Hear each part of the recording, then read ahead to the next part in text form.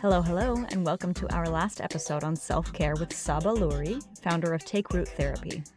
It's a good chat about practicing generosity with yourself and creativity in life as we wrap up one of the most unique and unexpected years we won't soon forget. Wishing you and yours a happy holiday season and remainder of 2020, and I hope this episode is just what you need.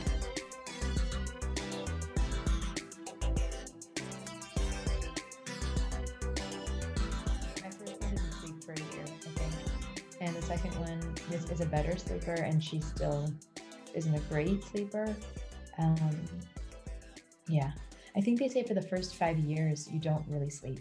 Yeah. Because even when they are sleeping, you're kind of not yet wired to go into the same kind of deep sleep. Right, you have like your like mama sensors kind of Exactly. always operating, just Exactly. listening in, making sure everything's okay. Yeah. Yeah, the beauty of parenting. So, um, okay, so Take Root Therapy. Did you start it prior to having kids? Did your kids inspire you? How did we get there? Great question. Yeah. So I began my career working at nonprofit mental health agencies, which was really incredible. The clients were amazing, and it also was very taxing. And the systems that are in place at some of the agencies don't necessarily support the clinicians. So you come in as an associate, you have to accrue 3,000 hours to become a licensed therapist in California, and like once you're done, somebody else will step in. There's tons of folks that are graduating that need hours that are happy to take your job, but the focus isn't necessarily on the care of the clinicians. And I was working at these agencies and I wanted something different. So I began building my practice in the evenings and on weekends. And it was coming along. It took me a couple years. And then I finally decided to quit my full time job.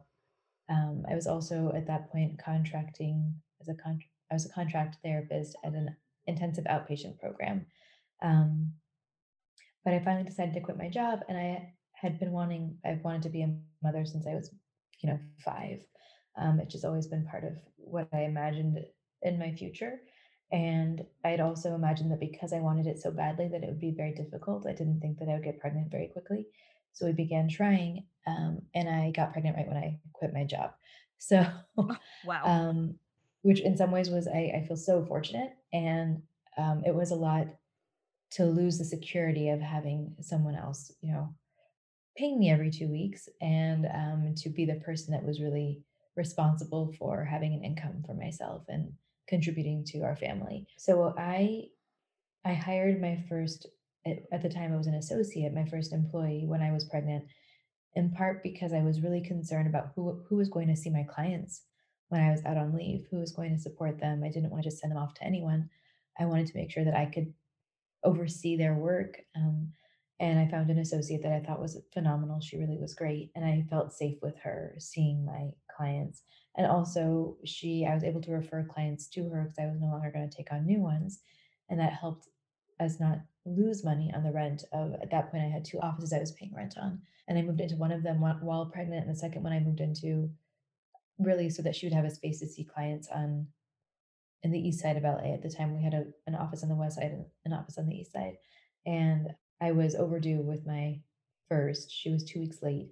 And I was carrying furniture into the office and unrolling a rug and hanging curtains and hoping that this would induce labor. It Right. didn't, but it all kind of was happening at once. Building the business and having it really become a group practice happened right when I had my first kid. Wow. Wow. I feel like that's more often than not, that's kind of the story, right? Like everything just Yeah, happens all at once and exactly. it's sink or swim. You got to just figure it out. Yeah. You specifically, what do you specialize in? Good question. I work mostly with folks. I would say my specialty right now is folks that are really intelligent, really successful, cerebral, and who struggle with either loneliness or relationships.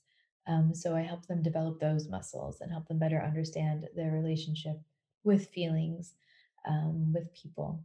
And I also, for a long time, have worked with folks that are experiencing depression and anxiety, and specifically more intense depression. So folks that are experiencing thoughts of suicide, that are feeling somewhat worthless or hopeless, those are the clients that I also enjoy working with.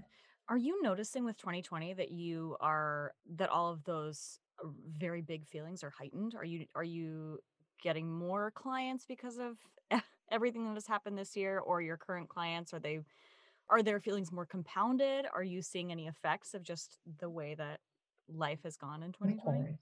Yeah. Yeah, I think everyone is struggling this year. Everyone is struggling this year. Um, it's a lot for people to hold, and I think we saw a big uptick in client calls after the 2016 election. People were really struggling with Trump being elected, and a lot of women were calling for support. And I think that this election cycle too this year has been really, really stressful, and that's been difficult for folks. But that, in addition to the pandemic, in addition to in LA, there was a few months where everything was on fire. It's been a hard year, and so we've certainly seen a lot of folks that are needing support, and also a lot of folks that don't have the financial means to access support.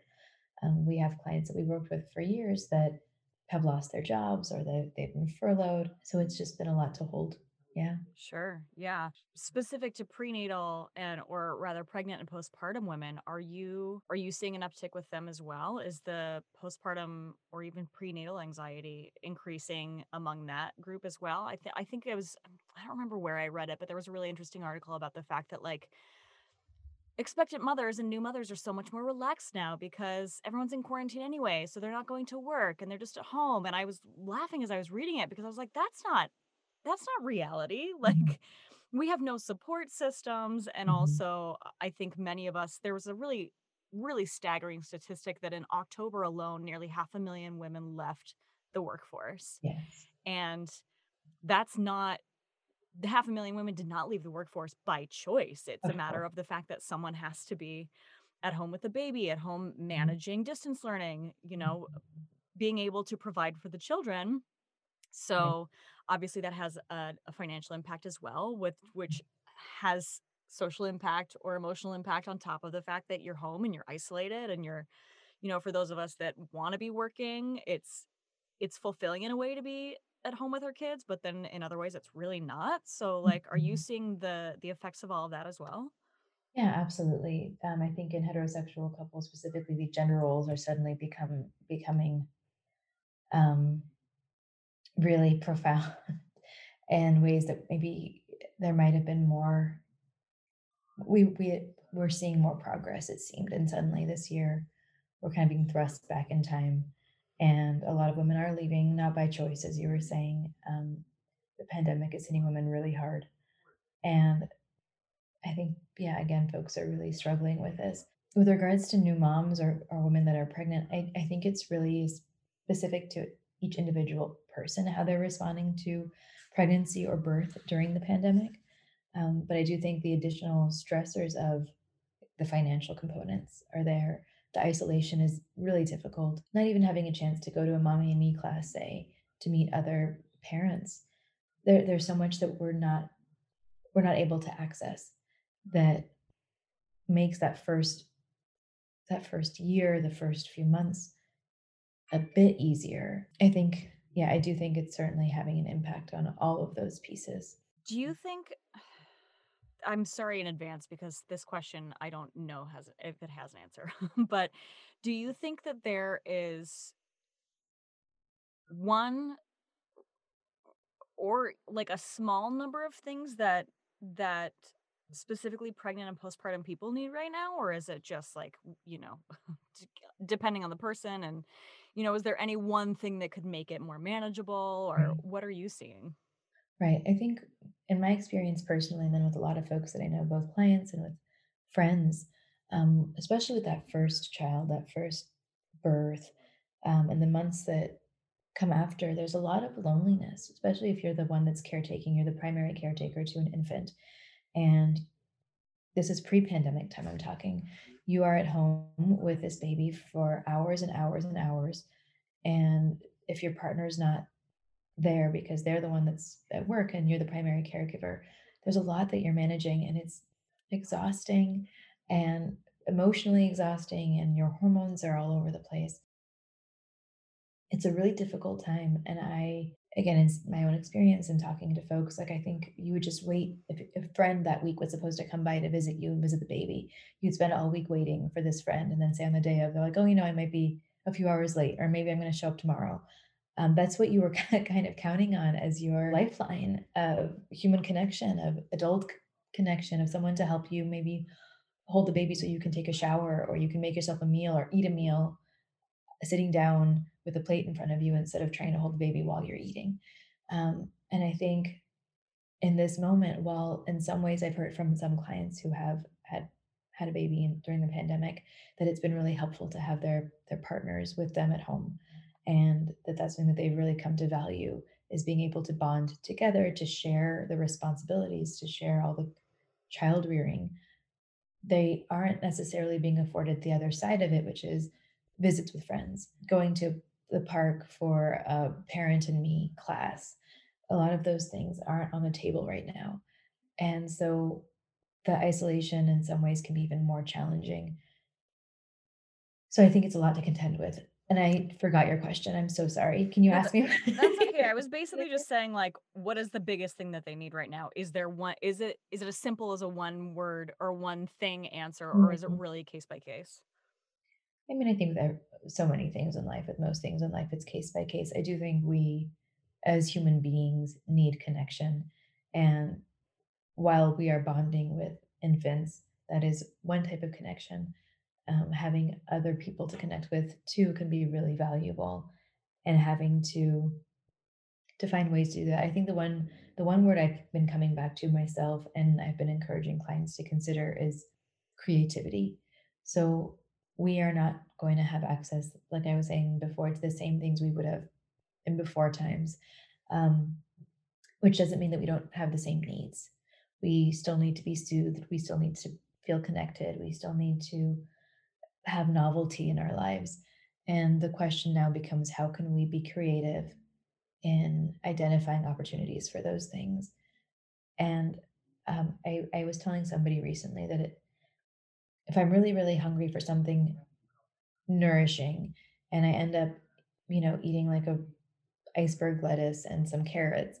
I might be full, but I don't necessarily feel satisfied or as satisfied as I would have with a hearty soup or something. And it sometimes feels the same where I'm really missing a friend and maybe we FaceTime and it's lovely and it doesn't quite hit the spot, but it gives me something.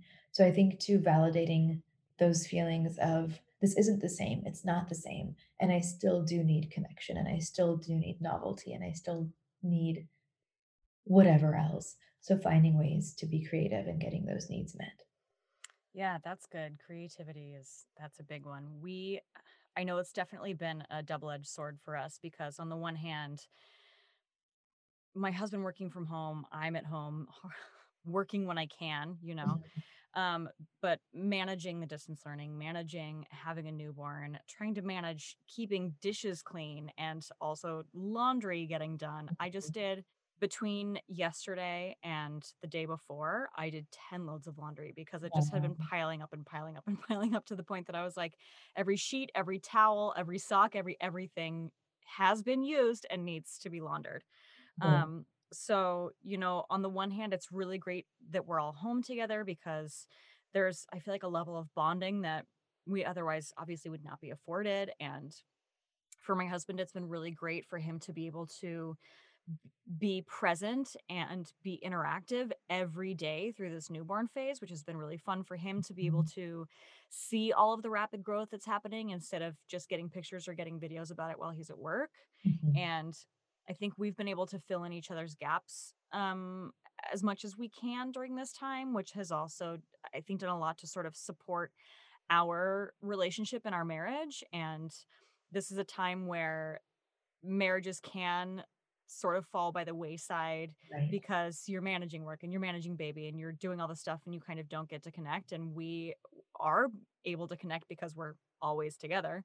Luckily, Mhm. we enjoy each other's company, so we don't want to kill each other most of the time. But the other side of it is, like you were saying, there's no social outlet, there's no being able to engage or interact with our friends. FaceTime is lovely, but if like I'm getting kind of tired of Zoom happy hours and it's just like it's nice, it's a better connection than nothing, but at the same time Yeah, I just want to be with those people, of course. Our families all all of our family, my family is in Oregon, my husband's family is in Pennsylvania and in New York. So, like, all of our families are out of state. So, we're not getting any family bonding time with this newborn stage, which is really sad and weird and hard Yeah.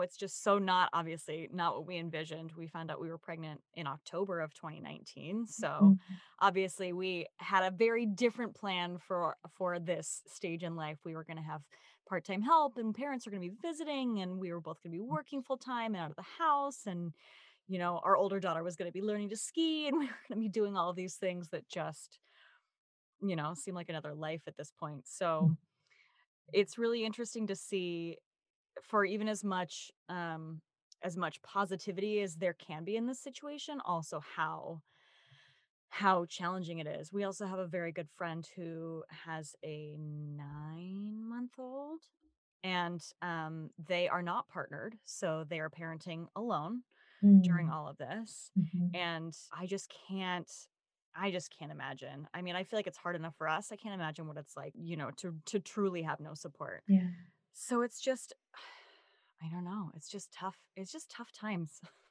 it really is, and I think naming that is has been for the past 9, 10 months too important in terms of allowing ourselves to acknowledge that. I have a few friends as well who are um, solo parenting, and I do think it's a lot. It's a lot. I don't know if we were meant to be. I don't believe we were meant to be in this alone. And that's not to say that every family can come in every shape and size, and certainly there's beautiful space um, for folks who are independent and individually parenting. But I think we are meant to have our chosen families there. We're meant to have our friends show up when we need them to, and we're meant to share a lot of these things that we're now carrying alone. And I think it just is a very challenging experience to have. I will say that I spoke to a friend of mine who's single and does not have kids, and her response is always, "Oh, I can't imagine what it would be like to be doing this with children." And I hear that, and I also think I can imagine what it would be like not to have someone to touch every day, not to have Yes. someone who needs me to hug them and hold them and cuddle them. Um, and so I just think recognizing too how each of us may be in our own challenging situation that we're having to navigate. Yeah. Yeah. That's a huge one. The touch thing is a huge one. I can't we were just talking to a friend yesterday who has been, he lives on his own and he's been isolated since March and Mhm, that's that's the one thing that for him has just been I don't want to say it's all consuming, but it's obviously a very big piece of why he's struggling so much mm, in quarantine is because he can call us and we can have conversations on the phone and we can get together on Zoom and watch a movie together on Zoom, but he has no one to hug, to, sit next to anything. It's just him, no animals, just him by himself day in and day out. And I yeah, that's something I also can't imagine. It's so interesting. I feel like at this point we've kind of I don't want to say exhausted, but we've really driven home the idea that we're all struggling, but we're all in this together. And mhm. even though it's I don't want to say that we're tired of hearing it, Oh, but yeah. even though it's sort of becoming like this redundant thing that is repeated and repeated and repeated, I still feel like we need to hear it and like I feel like every day we just need a little more validation that like yes, this shit is hard Mhm, and it's gonna keep being hard, and mhm. tomorrow we're gonna talk about how it's hard too, but Right. also, there's some sort of I guess it's misery loves company, right? At least we know we're not alone in the struggle. Are you noticing that partners and support systems are struggling as well? Absolutely. I think even in the most healthy relationship, we need space. Most of us, many of us need space, need alone time, need time to recover, and need time with friends, and we need time to explore what brings us joy outside of our relationship with a partner. Um, and I think it's it's difficult, and given how many feelings we're holding, given the grief that we're managing, given the fear that we're holding on a daily basis, I think it's not unusual for your partner or your support system to be what ends up on the receiving end of our irritability, of our frustration, of our sadness. and it can take a toll. Um, our partners are not meant to be everything, and a single friend or two friends are not meant to be everything. And when we are put in this position where we just can't find other sources of support, it can be really difficult. So I'm seeing it with clients, I'm seeing it with friends, and I'm hearing, the other side too, which is, oh, we are able to connect more. There's more intimacy for some couples, and that there's more vulnerability. They're really showing up for each other. But I do think that folks are being pushed and being stretched in ways they couldn't have imagined a year ago. Yeah, I definitely can agree with that. What about kids? What are you noticing with the kiddos with all of this? So I don't specialize in working with children. I work with adults myself. I can talk to you about my kids. Yeah, yeah, yeah. That's And the kids that I see around. I frankly, I think that kids are really resilient. And I think that it's really important the way that we communicate with them, and that they also are going to respond to and read our fears and our anxieties, which isn't to say that we're going to pretend like that's not the case. We're not going to say to them, everything is fine when everything isn't fine. But I do think we can be intentional about the messages that we are giving them and making sure that they understand that we, as caregivers, as parents, are taking care of them, and we're doing what we need to do to make sure that they are safe and that we are safe, so that they don't need to hold that worry as well. But I do think that if they feel secure and that they know that the caregiver is going to be taking care of them and that they are safe, that they are able to be resilient. They can tolerate the frustrations in a different way. And I do think that they're missing. I mean, I know that my kids are missing interactions with grandparents in person, with friends, with our neighbors. My older daughter will sit by the window and just yell hello at people as they walk by because she just wants to engage with people. But I also see her even then being creative in how she's trying to, and she's gotten very good at FaceTiming with family and with classmates. And I do think they're resilient. I think this is taking a toll on them as it is on all of us. And it's really unfortunate.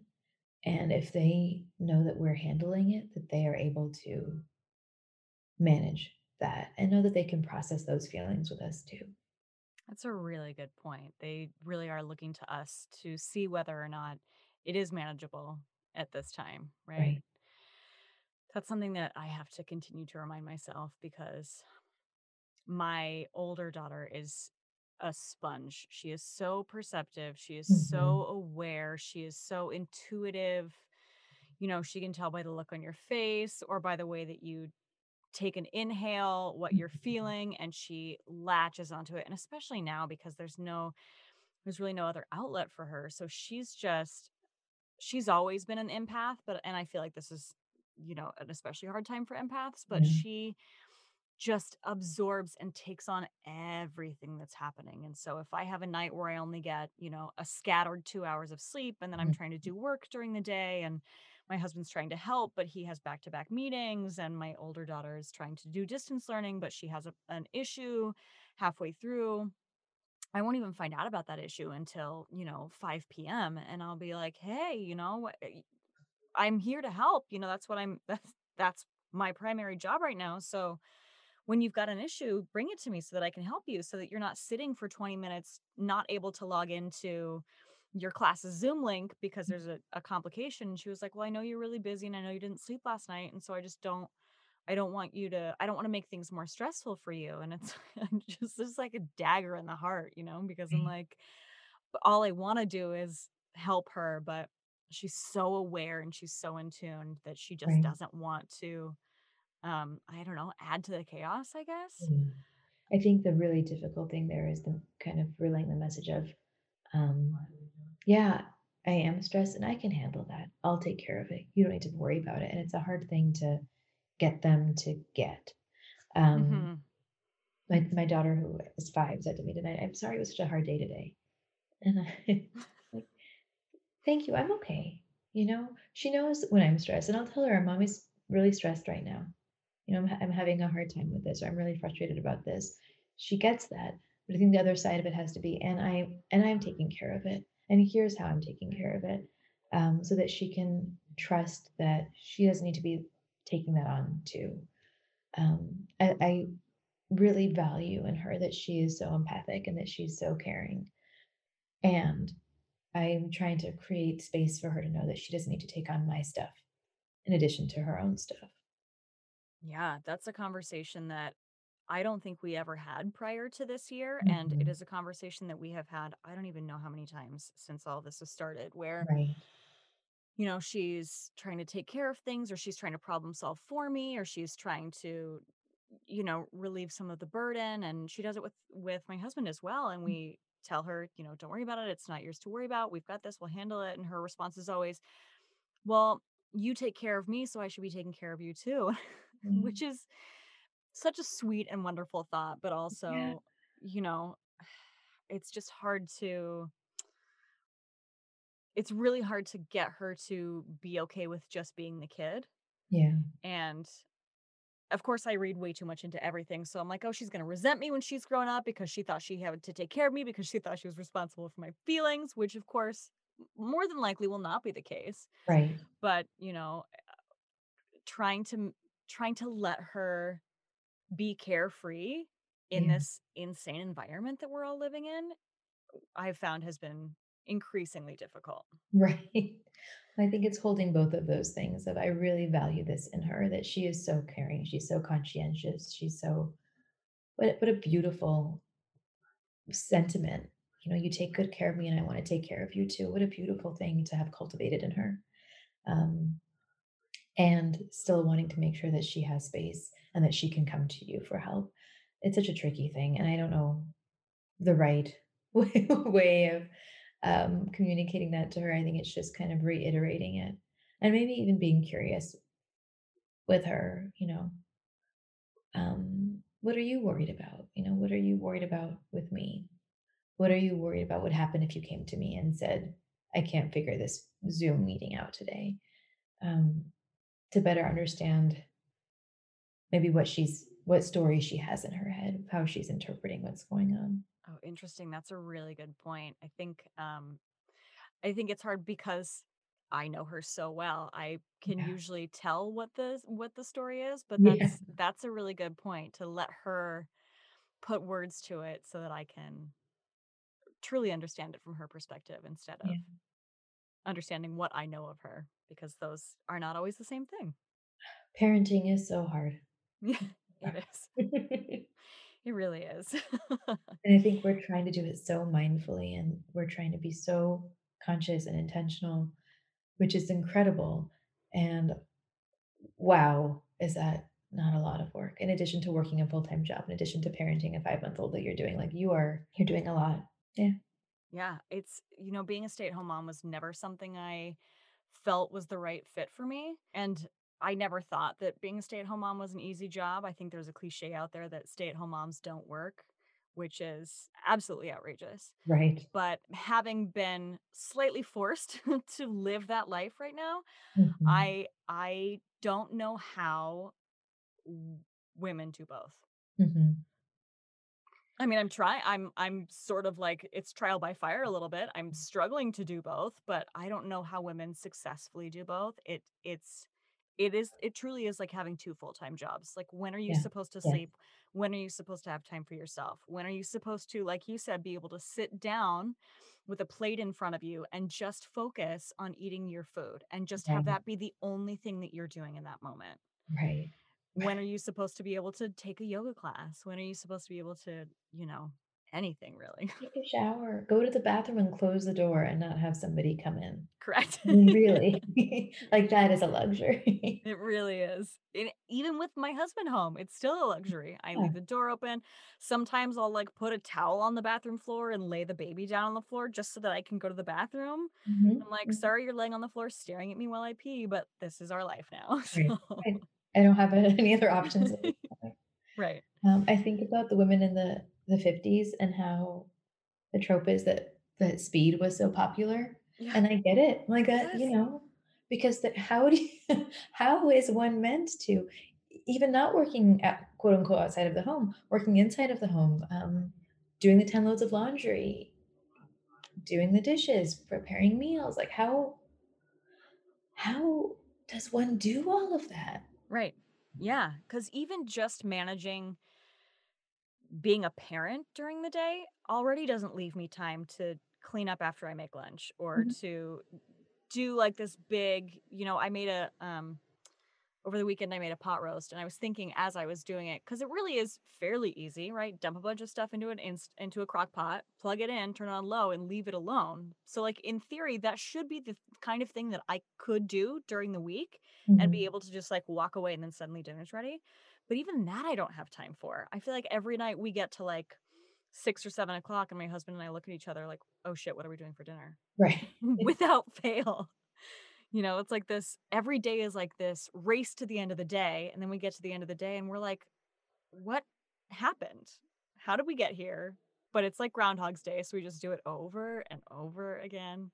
And sometimes I put real clothes on, most of the time I don't. Mhm. I'm sitting here at 9 o'clock at night, and I'm in my nursing bra and sweats, and I'm Mhm. in a sweatshirt that I haven't even managed to take off yet, but it's got Mhm. like I leaked through one side of it already, so I have a big milk stain on the left Yeah. side, and it smells terrible. I smell terrible. I haven't combed my Yeah. hair today.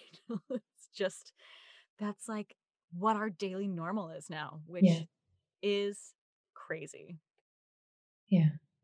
I mean, I think that makes sense, and just having compassion for yourself is so important because it is your normal for now, and it's for now.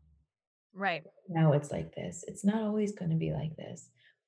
And both you that you won't always all be at home together and have this time together, and also you won't always have days when you are leaking breast milk into a sweatshirt, like, this is all for now.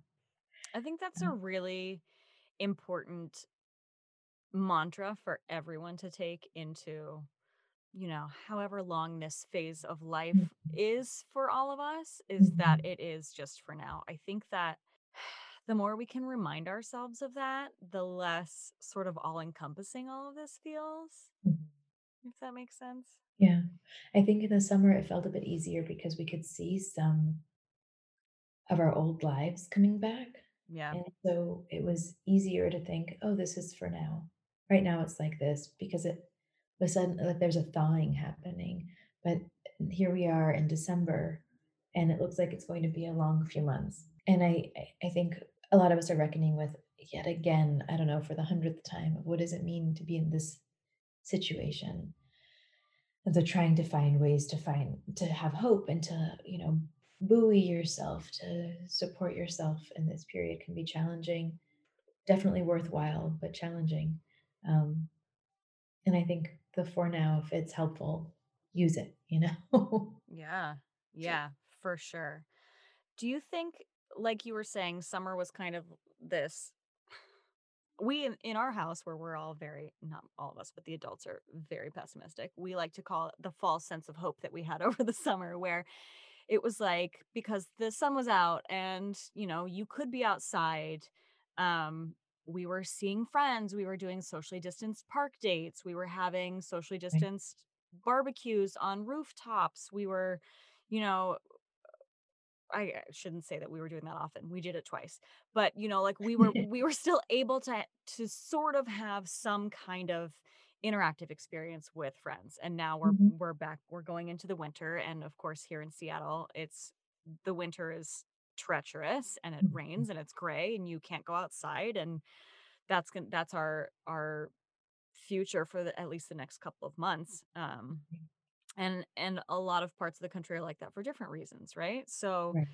it's not like in the Midwest when they have 10 feet of snow, people can go out and meet to go for a walk in the park. So, looking into the future, maybe not the I don't know what's harder to envision actually, the near future or the distant future. I'm not sure, but looking into the future, as from your perspective, are you able to see any ideas of the projected psychological effects of what this current state of the world is going to have on us?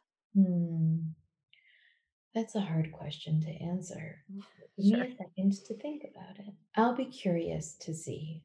I don't know if I feel confident in making any kind of big statements. I I can tell you what I hope. I hope that we are able to really because I think so many folks are struggling with loneliness.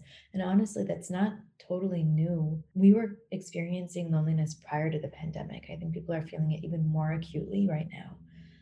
But I think even though we had all of these new ways of connecting, and people were on social media, and people were texting, and in some ways we're more quote unquote connected than ever, we were experiencing this surge of loneliness. And I think now that we can really see how much we crave connection, we want to see our friends in person, we want to hug our friends and our loved ones. My hope is that, given that we know what it's like to not have those options and those opportunities, that once this is over, once we are able to safely be with our friends and family and hug and hold our friends and family, that we'll do so, and that we will make it a priority to do so, which isn't necessarily, I don't know if that's what you were asking, but that's what I'm hoping that I've been wondering a lot about how we're going to use Zoom.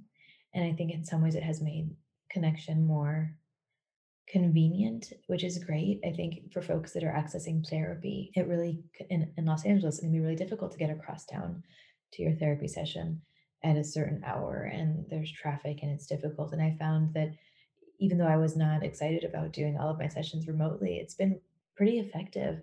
And so that folks are able to access therapy that maybe wouldn't have before. I hope that we can still do that. I've talked to my family and friends that are out of the country more than I would have, I think, otherwise. We've done more of these group Zooms than I would have if we weren't in a pandemic. I see them once a year. Um, so I'm hoping that we can hold those things too while we're embracing our people, that we can embrace. So I hope that those are changes that we see. Yeah, I really like that. I hope so too. I know that we are feeling desperate for our community, right? For our Yeah, village. yeah, And I think that our priorities will definitely be shifting, or maybe they already have shifted, and yeah, we will be able to um, put those priority shifts into action once all of this is over. And I definitely feel like it's going to be a much more connected future, at least for our family, and really prioritizing. We've always been a social family. We've always been connected with our people, but I think even more, like now more than ever, or the now that is after this, more than ever, we're that connection, and that maintaining or re-engaging with our village is going to be that much more important for the full foreseeable future. yeah. In the interest of, you know, staying sane to get us to that point. Mhm. This is I feel like all the questions that I've asked you are very difficult questions. I know this one is also not a single simple answer, but just in the interest of self-care, right? Because that's what is so important right now. And in the wellness industry, even prior to this, I feel like we were screaming self-care into a vacuum, and people were like, yeah, yeah, yeah, I'll get to it. But now more than ever, we're seeing how incredibly valuable it is, right? So in the interest of establishing some kind of self-care, or revitalizing some kind of self-care for us, is there how can we best navigate through this trauma that our current world is, right? How what is the best way to just maintain, I don't even know if saying some sense of normalcy is possible, but how do we just maintain a status quo that feels okay Yeah. as we continue to go through this? Yeah, I think my number one suggestion is to have compassion for yourself. And I really appreciate that you named this as trauma. I think so many people, um, are frustrated that they're frustrated. Why am I struggling? Why am I so tired? This shouldn't be so hard for me.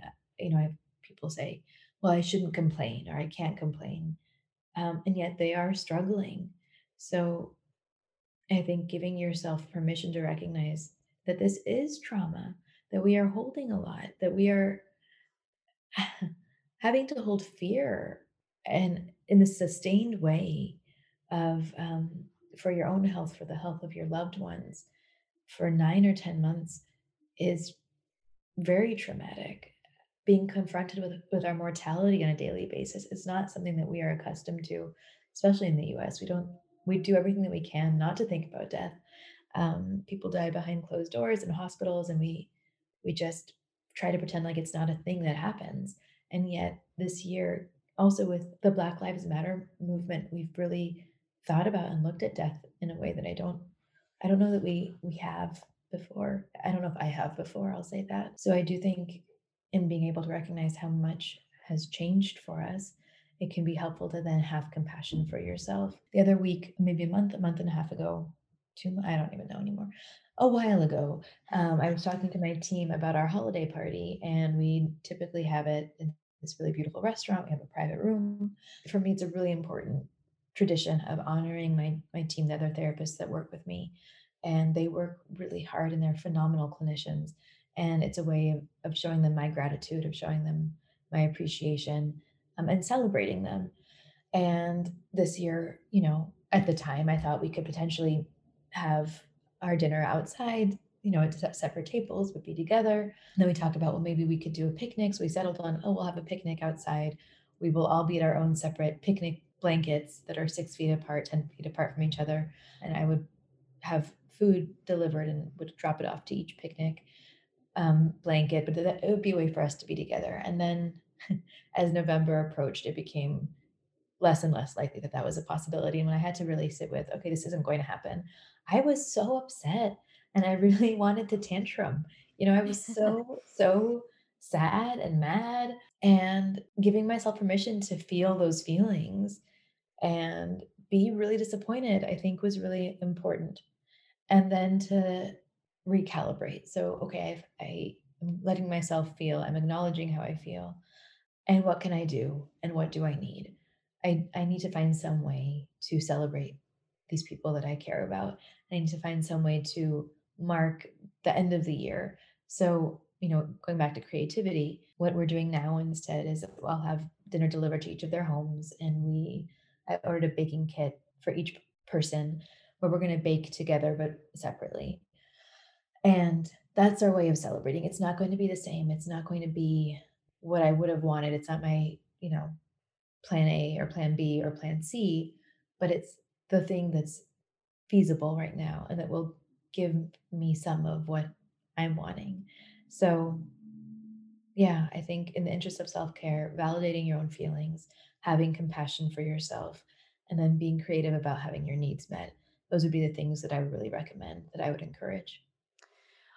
I love that you said that. I think that's huge. We have so many friends that, we've been checking in with. And I think we were a little bit guilty of this too in the beginning of being like, well, we haven't lost our job. We still have a roof over our heads. So, we're fine, which is an important perspective. But at the same time, I am thankful every day that we still have a roof over our head. But that Mhm. doesn't make what we're feeling or what we're dealing with right now any easier. Obviously, it makes it easier because we have a roof over our head, but that doesn't cancel out everything else that's going on. So, like, being able to I don't know, I feel like we're trying to find this balance between privilege and also I don't know what the word would be, but, like, we wanna make sure that we don't seem too privileged, right? Mhm. We wanna make sure that we're not like, "Oh, everything's terrible," even though we still have our job and we still have our home and we haven't lost anything, right? But then even if it's not as terrible as stories that we're reading in the news, it's still our experience, and Mhm. our experience is still different than what it was in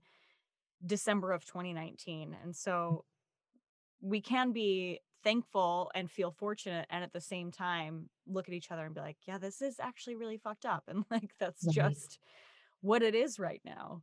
Right. There's a distinction between gratitude and guilt. And I think we can practice gratitude. And I think it's really important for us to. And feeling guilty about what you have isn't going to help anyone, certainly not you. So being able to practice gratitude and also acknowledge our own struggling. There's no contest for who's struggling the most.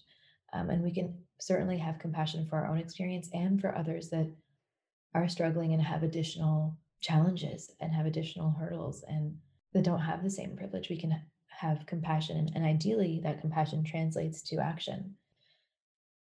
we can have all of those things. We can hold all of that.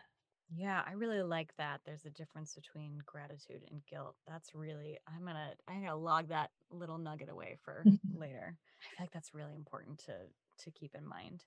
Do you have, while we're on the topic of self-care, any tips? I mean, I know you said compassion, right? Compassion is like the thing, but Mhm. are there any daily reminders that maybe you put into practice for yourself, or daily Sure. exercises, or like daily Uh-huh. affirmations Uh-huh. with our older daughter?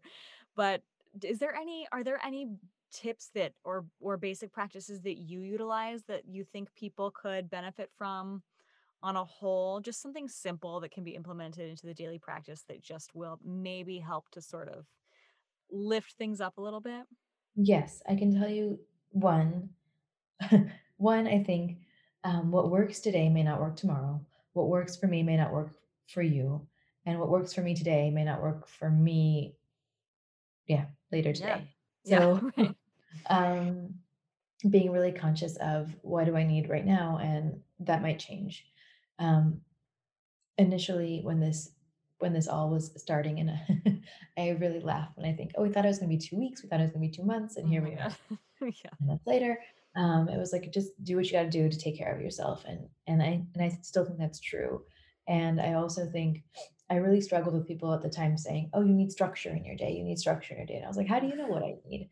You Yeah. know, we've never been through a pandemic before. How do you know what we need to get through a pandemic?" And on the other side of it now, I can see how having some rituals have been helpful. And some days I don't want rituals. So again, like, tune into yourself and think about what it is it that you may benefit from. For some, I think structure can be really helpful. For some, I think finding ways to be comfortable. I'll try to explain that a bit more. When we thought it was going to be a few months, my partner was working at a folding table um, in our bedroom. That's where he was working from home from. And he was really physically uncomfortable and it was really exhausting and it wasn't working, but we just thought this is temporary and it's fine.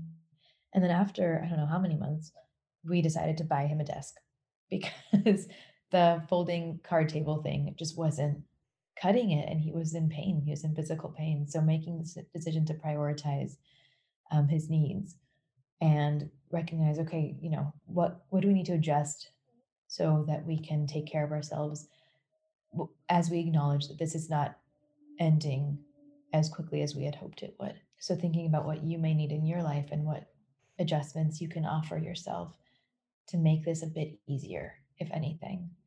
Um, I'm trying to think about what else in terms of self care. I mean, that's great. I really love that you said what works today might not work tomorrow or even later today. Yeah. I have noticed that making myself, because also even just dealing with the reality Mhm. of postpartum life. I mean, I feel like that's a struggle to get your routine to maintain some semblance of normalcy. And so I was making checklists for myself because I was like, if I can even check two things off of this list a day, I will at least feel like I'm not just existing in this postpartum bubble where the world is happening outside of my reality. And so it was just a little thing that I could do on a daily basis, just check off two things a day. And if I Mhm. did more, great. But then there would definitely be days, there definitely are still days. There's a day last week where I was like, I'm not even opening my checklist today. I don't want to look at Mhm. it. I don't want to think about it. Today's just a wash. And like, I'm going to be mad about it. And it's going to put me in a bad mood. But that's also what I need right now, is to Right. just not, I need the checklist and I need the structure to just not exist right now. And I need to just be wherever I need to be today. And if that means that the baby falls asleep while she's nursing and that means that I'm underneath her on the couch for 2 hours and that's my reality, then whatever. It's just going to Yeah. be what it is, cuz I can't fathom the idea of trying to do anything else. Right. But Right. most days are not like that. So I think that for me at least it has been very helpful to allow myself permission to have some of those shit days and just let Mhm. them also be a part of it. Mhm. Absolutely. I think a gratitude practice can be really helpful, and there's so many different ways of engaging in it. Could be a gratitude journal. It could be, at the end of the day, every day. It could be once a week. It could be at throughout the day. You identify what you're grateful for. And I think sometimes it's as simple as like, oh, I heard a bird outside. and that's what I woke up to. That could be what you're grateful for, or some socks because your feet were cold and now they're not. It could be really simple things. Beginning to really find those moments can be really useful. I've also encouraged clients to create what I call a book of wins. So things that they feel really excited about or proud of, um, that they can also reflect on later on when they're in a really tough moment, can be really useful. And again, that can be as simple as, oh, I'm really excited that I've kept this plant alive for 9 months. I'm really excited that I called my friend to check in to see how they were doing on a day that I was struggling too, but I could offer them support while doing my best to take care of myself. Or that on this other day, I decided that I wouldn't call anyone and that instead I would just prioritize my own needs. Whatever it looks like for you, what is it that you are feeling proud of? And I think documenting it can help you have a place to revisit and hold it a bit more dearly. Oh, and meditation, which is I think a lot of people have been trying. There's so many different types of meditation, and there's so many apps that you can use, and Yes. free apps, and there's videos, and so I think trying it doesn't hurt. I love my Buddhify app that I was introduced to maybe 6 or 7 years ago. So I know that there's a lot of really modern ones that I haven't tried, but it helps me fall asleep when I'm having a hard time sleeping. And if you haven't tried meditation, try it. If you tried it before and you didn't like it, try a different type of meditation. It can be Yeah. for 4 minutes. It does not need to be what I think we see, or maybe what you've seen in movies or TV before. It's you can do it while you're washing dishes. The practice of kind of tuning in with yourself is what I'm referring to, and tuning into your breathing, or even the sensation of the water and the soap on your hands. And right now I'm speaking about maybe both meditation and mindfulness, but they're both practices that I think are worth exploring. There we've noticed, so we use Headspace, which, Mhm. prior to the pandemic, we actually used as a family. We still use it as a family, but my older daughter got a lot more out of it, I think, in the old days, in the before times, and now she's not feeling like she's getting what she needs from it, and so we're sort of trying a different combination of, like, we're still using Headspace just as a daily practice to keep some kind of consistency for her, but there's also videos, there's some great stuff even just on Spotify, there's some great meditation recordings. It is so much more accessible now, I feel like, than it ever was, which, Mhm. is awesome, and like you said, it doesn't have to be like what you see in the movies where you're like a silent monk for 10 days and you Right. don't you have to like sit with your incense and not move and not think about anything and just be in stillness and silence. And we've definitely noticed in our household too that meditation has really been something, has just been like a constant for us, which has been huge. Right. And I think one of the times that it was most useful for me, which I didn't imagine would be the case, but with my older daughter at one point, I think they were both screaming. I think she was throwing a fit and then the younger one was crying, and I was just done. And I knew that I was not going to engage with them in a way that I would be proud of later, or that was going to be helpful to them or to me. So I left them in their room and I took a break and I put on um, one of the really brief meditations about sitting with challenging feelings.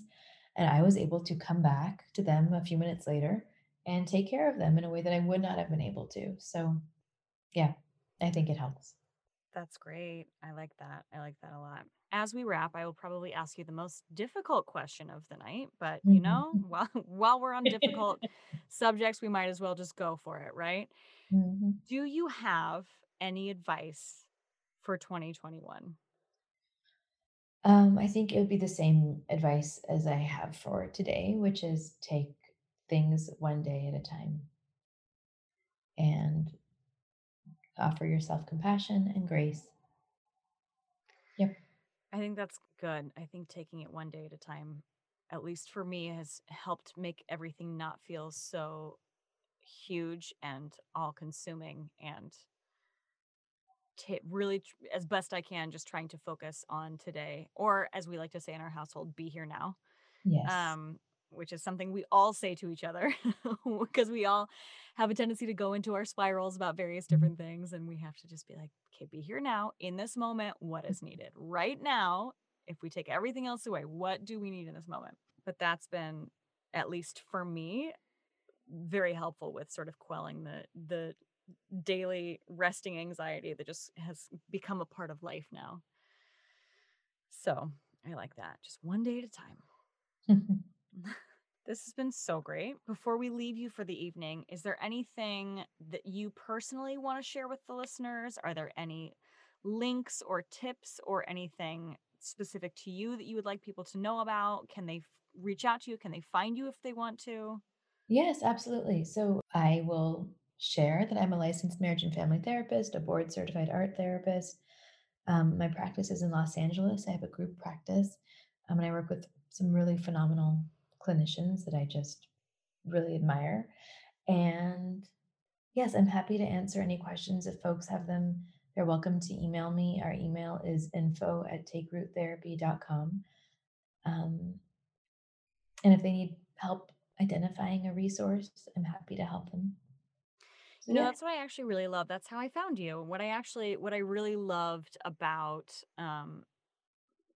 interacting with you was just that, I reached out to you based on a friend's recommendation, and you guys were very upfront about the fact that, most importantly, you're in a different state than I am, and so how that works with crossing state lines, etc., may not have been the best option for me, but you didn't just leave it at that. I feel like your entire staff was making sure that I had what I needed as far as getting the right referral for my daughter. And even when you couldn't find something right away, you were communicative, but you also didn't just give up because I wasn't going to become a paying client. You were very much there to provide help and support, which I think is really baseline what the purpose of therapy should be, right? Yeah. I've been on the end of looking for help, and I know that it can be really challenging. And I would like to make it as easy as possible. And while we can't always meet folks where they are in terms of our fee, I think trying to help them find resources, or in your case, in terms of location, I think helping folks find resources is the least that we can do because life is hard enough. So if we can make it a little bit easier, why not make it a little bit easier? Yeah, I love that. This has been so great. Thank you so much for being on the podcast. You're very welcome. Thank you for having me. I feel very honored. And thank you for all of this wealth of knowledge. I feel like you've just provided so much. I need to go back and meditate on everything that we just talked about and let it just sink into my subconscious so that I can just put it into my daily practice in one way or another and, have those words in the back of my mind. Even if I don't have the ability in the moment to see them or to realize them, at least they're there, right? Yes, absolutely. Awesome. Thank you. Thank you. And we will make sure to link all of your stuff into the podcast notes. Sounds great. Thank you.